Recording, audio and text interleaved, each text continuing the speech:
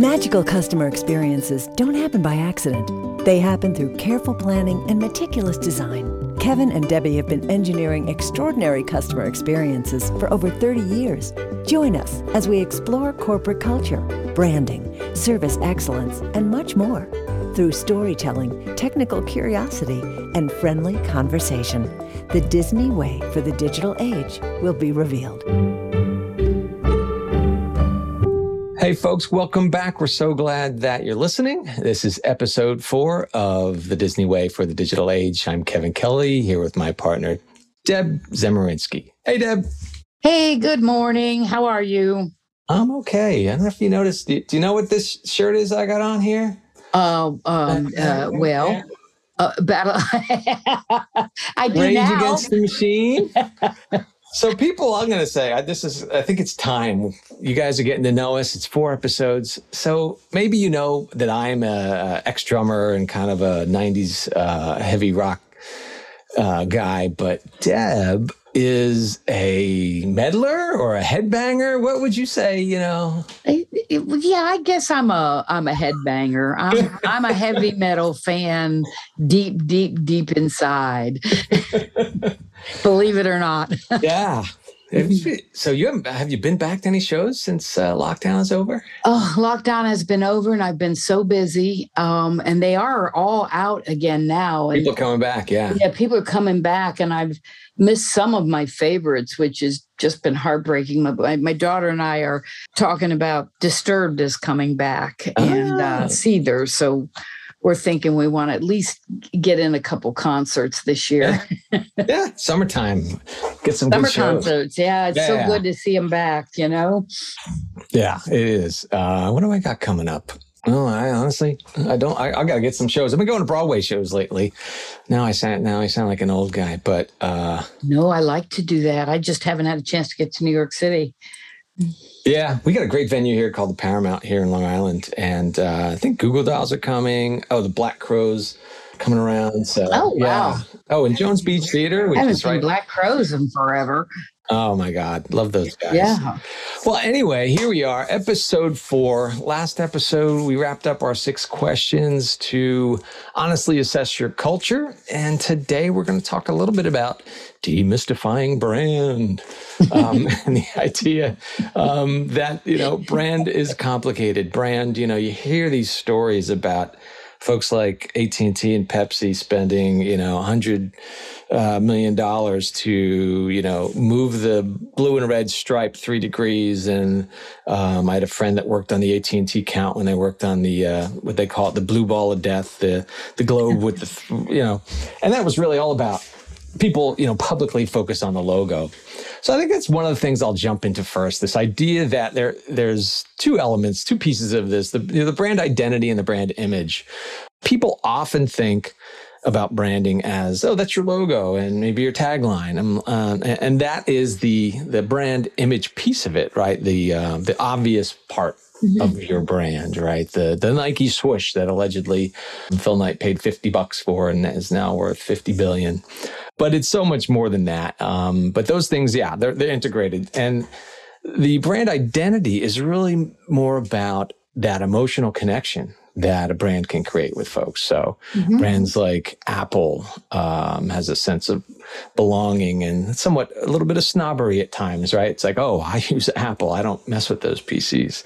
Or Harley Davidson, those folks have a strong sense of belonging. If I ride a Harley Davidson, I would never think of buying another brand. So that's an example of brands that they've done it. They've arrived. They've got that sense of belonging and a strong emotional connection with their audience. And that's really what you're looking for. Well, just to tag on a little bit, Kevin, you want people to have some form of emotional connection to your company. So it isn't just about, are you recognized and known in the marketplace? How do you make your customers feel? And I always refer to Apple as a cult. Yeah. You know, a little bit. and I don't mean that in a negative way. A lot of companies would love to be thought of as, a cult with that kind of following. And then I've also heard Disney's a cult. You've got what we call the Disney files out there. Yeah. And that's exactly what you're looking for, is people that not only recognize who you are, maybe just by looking at your logo.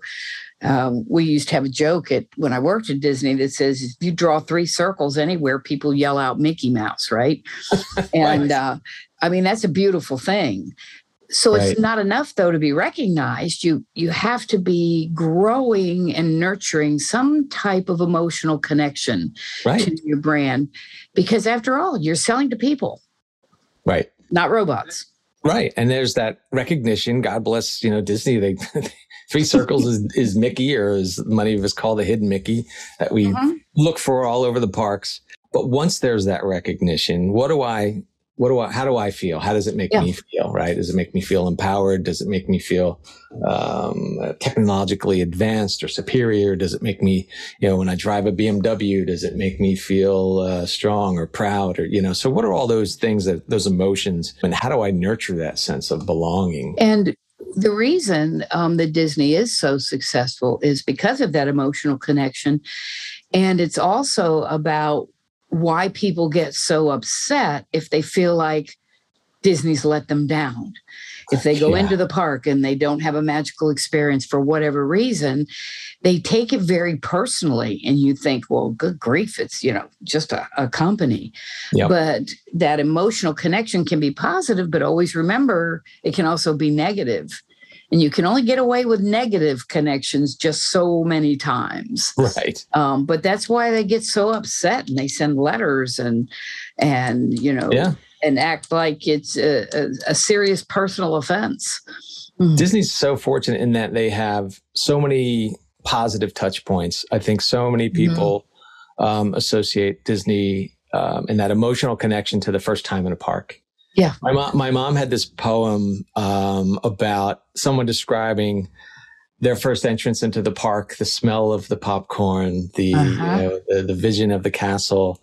And it's, it's usually with your family, you're 8 or 10. It's a formative time of your life. So that is such a fortunate piece for Disney to have a literal emotional connection about that experience. But that's what what do we talk about? What do we do today? More than anything, we design customer experience, CX design. So if you can use customer experiences to develop your brand, maybe you don't have a location that people get to walk through, but these days you've got so many opportunities through technology to integrate people into your brand experiences that you really need to look at that and make that part of your roadmap for what your brand's going to mean to the folks you're trying to reach. You talk about this a lot, Deb. It's like every touch point is an opportunity to either reinforce the brand or have a negative experience. Right. I love the last episode, the concrete company example, because so many people think that this is pixie dust stuff. This is what Disney can do. Doesn't apply to my company. Couldn't be more wrong. All these techniques that Disney uses can be applied to your company. So maybe a Disney story about how they've, an example of how they've made these connections. I think, Deb, you've got something that really touched your heart. Yes, Disney gets thousands of unsolicited communications every year, emails and old-fashioned letters. And we used to share these things often, and we shared those that were not so positive as well as those that were positive. But I can tell you that for the positive letters and information that Disney received, like I said, unsolicited, there was always deep emotion involved. And for the negative ones, same thing, deep emotions. How could you let us down like this? We saved and we came and then this happened. But the example that I wanted to share was, it had us all in tears in our meeting when we're reading this letter. But apparently the story is, and we got this letter from these 2 sisters, or from a sister. And there were 2 sisters who had been estranged for many years. And then one of the sisters was diagnosed with cancer, and they wanted to get back together, and they decided to do this at Disney. And they came to Walt Disney World and apparently had an amazing time. And cast members doing just what they do, offering to take their pictures so they could take their pictures together in front of the castle and at various places in the park. And they completely reconciled and realized that they loved each other. And all of this was in the letter. And then the sister said, I just wanted you to know that Disney brought us back together and made us realize that we loved each other. My sister passed 3 months ago, and the picture that one of the cast members took for us in front of the castle is the last picture I have of the two of us together. I mean, there is not a dry eye in the place. So now we're thinking something as simple as a cast member seeing a person taking a picture and saying, let me take that for you, you two get in the picture together. So it's often the small things you do that represent your brand growth and how people feel about you. It's often not the big, huge things. It's the small things. And that was just one example. And I know that whether you're a theme park or a concrete company or whatever, that these stories are out there. You can make your own brand stories just by the way you speak to people on the phone. Do your employees go out of the way to help them? Are they empathetic when there's a problem? You don't have to be a Disney to do these things. So all of those things build on your brand. Absolutely. And it is that idea that it's a million little things, right? I think Walt said it was infinite attention to detail. Attention to detail. That was how they created the success that they had. And it is everything. And it's saying all the little things. That's such a great story. I think, I love to integrate my, business learnings with life learnings. And I get very often with the family, I got my arm outstretched. I'm trying to take a selfie. It's just not working out. And somebody recognizes that and says, hey, would you like to take that picture? I'll take that picture for you. That is so nice. And it's just something that now I've tried to do. And now, wow, with that story, you never know what a little thing that you do, how it might positively affect somebody's life. That's incredible. And we talk about these small things driving customer loyalty, right? One of the things that we are always talking to our customers about is if you want to stay on top of the marketplace, you want customers for life. You want to figure out how to get those customers for life. Not only do they forgive you more often when you make mistakes, but you can charge a little more and they don't care because they know they're going to have that exceptional experience and get their needs and wants taken care of. Right. I also like to remind people that there's a difference between loyalty and commitment. We always use the word loyalty because that's what our clients and what people relate to. But there really is a difference. And I always give this example. I am loyal to Delta Airlines. And the reason that I am is because I have hundreds of thousands of airline points. And I'm constantly wanting to build on that because someday the husband and I are going to take the whole family to Hawaii, so we're going to fly for free. I'm loyal for that perk in particular. I'm not necessarily committed. And the difference is I will defect for a better deal. So if American Airlines says, hey, we'll give you a free flight, for whatever reason, my next flight's going to be with American Airlines. So you not only want to build that loyalty, you want customers for life, but you want to be sure that you have cemented their commitment in place, not just loyalty. How do you not only create the loyalty, and giveaways and so forth are one way to get it there, but then you have to keep them. And that's what commitment is about. And you have to keep them no matter what. And that's what commitment is. Yeah. We always talk about loyal customers for life. And your example of, you can raise your prices and people will overlook that, right? So much of what brands offer and what people buy is becoming more and more commoditized. I got choices.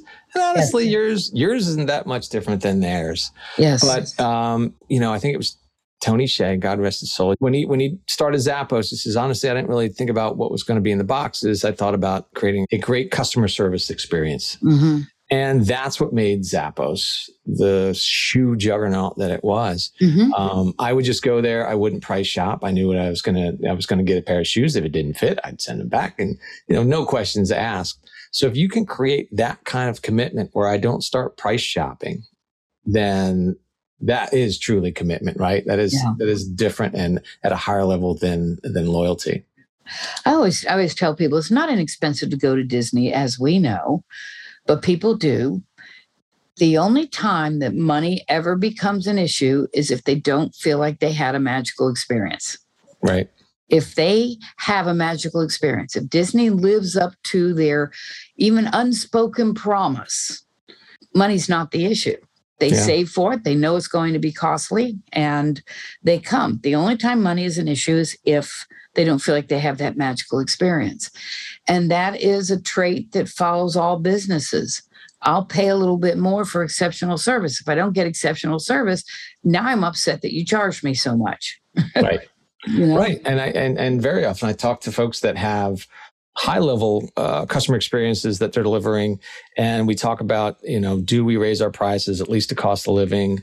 And, the companies, I'm on a forum of a bunch of digital agencies, and we talk about things, and, they say things like, "Oh, I raised my prices 8% this year," and nobody even flinched. Nobody asked me. I had maybe one phone call out of 40 clients.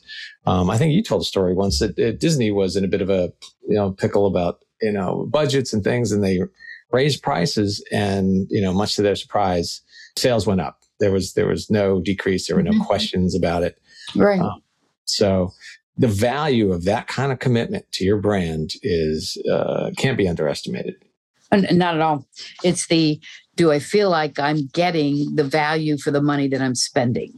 And what you have to understand is, what is it that they value? Yeah, exactly. So how do we create that kind of brand commitment, that kind of emotional connection? So we've got kind of that 6 questions that we did when you're assessing your culture. And the equivalent of that is the creative brief when it comes to defining and evaluating your brand. I've always loved the creative brief. I think it is one of the most powerful problem-solving documents and exercises you can go through. Typically, you go through that with a professional, but I often send it in advance, and I ask folks at the company to fill it out with what they think, and then we go and we develop together.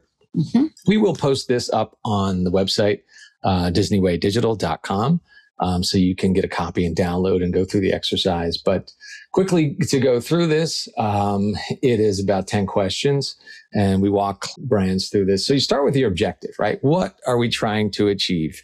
And, maybe it is that lifelong connection, or maybe it is we're going through a rebrand and we were product focused, now we want to be people focused, and we want to create that attachment. So let's be clear about your objective, what you want your brand to represent. Then next, we talked a little bit about this in our last exercise, but you need to know your audience. Who are we trying to reach? Don't ever mistake the folks in the room for your audience, right? Because everyone in the room has an opinion. They may look nothing like your audience. So understand your audience, define who you're trying to reach, and that will play into how all these pieces fit together, right? So what is that key insight or truth about your brand that will drive the campaign that will come out of this, right? So we're going to develop this, and then you have to go to market with it. So what is that key insight? What is your USP, your unique selling proposition, right? What makes you unique? And again, I think Tony Hsieh, that example, I can get shoes anywhere. He was selling Nikes. He was selling, shoes that you could get anywhere else. But it was the experience that he created, not only on the website, but if you had challenges and needed to contact customer support, either through chat or phone. I remember he had a directive that the customer service representative can never end the call. And I think they had a record that someone was on like 4 hours. Somebody just wanted to keep chatting. So they were about delivering extraordinary service. And that was their USP, right? Again, I can get that same pair of shoes up the street at my shoe store or at another .com, but Zappos built their success on service. What's your promise? What's your brand promise? What's the single-minded promise or idea that they need to communicate about in the brand? What is your reason to believe, right? So that's really important. Why should your audience believe it? So many people create a brief and an objective and thing that is something that's so aspirational and so focused on sometimes fixing their problems that it's not authentic. And that's a word we use really often. All this needs to be authentic, or else maybe 20 years ago when advertising was a one-way street, and we were just putting out messaging, but consumers have a voice now, very loud voice on social media. So if you're inauthentic, any piece of this process, it'll shine through and it'll damage your brand. Well, once we've gone through all these, what is your desired response? Let's what do you want that conversation to be? Wow, I went to the Harley Davidson store and they were fantastic. And when I get on that bike, it did not disappoint. What do you want that conversation to be? What do you want people to say to their friends? What do you want them to think? What do you want them to feel? And what do you want them to do? And then go through a little exercise about the brand's personality. Is your brand more of a Jerry Seinfeld or a Robert De Niro? We go through this exercise often with clients. Figure out what that personality is, and less personified and more, simply using descriptive words. Is it friendly? Is it serious? Is it buttoned up? Is it casual? Is it scientific? Is it about innovation and tech forward? We work with our new Hard Rock brand called Reverb Hotels.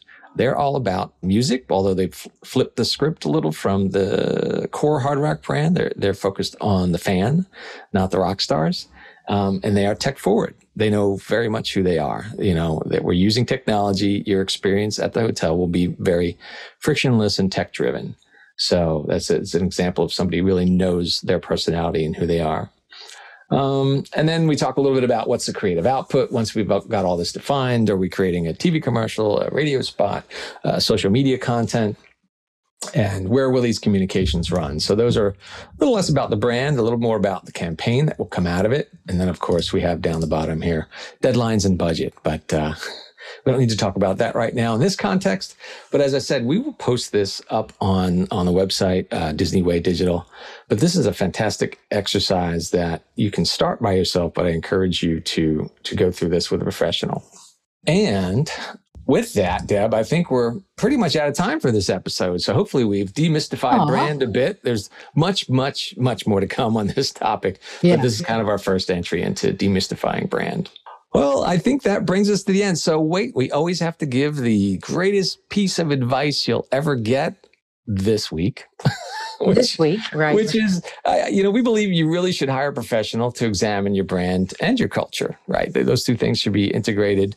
So this idea of let's say you take a look at the creative brief, and it seems like it's something you'd like to go through and rethink your brand position in the market, and how you'd like to develop the emotional connection with your consumer. Hire a professional. You don't have to spend $1 gazillion. It could be a one-person shop who's just a facilitator and can understand that. Or it could be an agency that, is going to develop the brand, develop the campaign, and, buy your media and, do the whole soup to nuts. So one way or another, you should really hire a professional to examine your brand and your culture. All right, folks, thanks so much for listening, and we'll see you next week. Thank you. You've been listening to The Disney Way for the Digital Age. Our producer and engineer is Stephen Byram, show coordinator Taranpreet Trehan, and voiceover by Cindy Clifford. Kevin and Debbie can be reached for free advice or paid consulting at kevin@disneywaydigital.com or debbie@disneywaydigital.com. A new episode is released each Tuesday morning. We hope you continue to listen.